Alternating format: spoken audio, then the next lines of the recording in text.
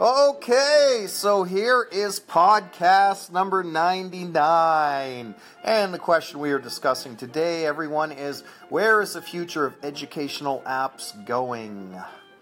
I think it's going to eventually replace textbooks. I mean, sure, there will always be a minority of digital indifferent teachers who remain adverse to using technology, and apps in particular. But as new generations emerge, the traditional teachers will become less and less. Apps make concepts easier for students to understand. Books are often uninspirational to children or difficult. Kids, in turn, tune out the lesson at hand. But with apps, they can respond to moving animations, menus, and buttons, which can function as a digital tutor. Some students respond well to competition, and there you have it. You'll have things like multiple tiered games, which instill a desire and a conquering spirit for many students to master a particular level or unit.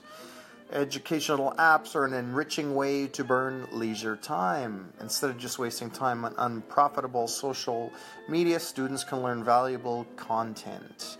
Educational apps are a wonderfully green alternative to using textbooks. Millions of trees will be preserved, and all we need to do is download apps rather than down-chop trees.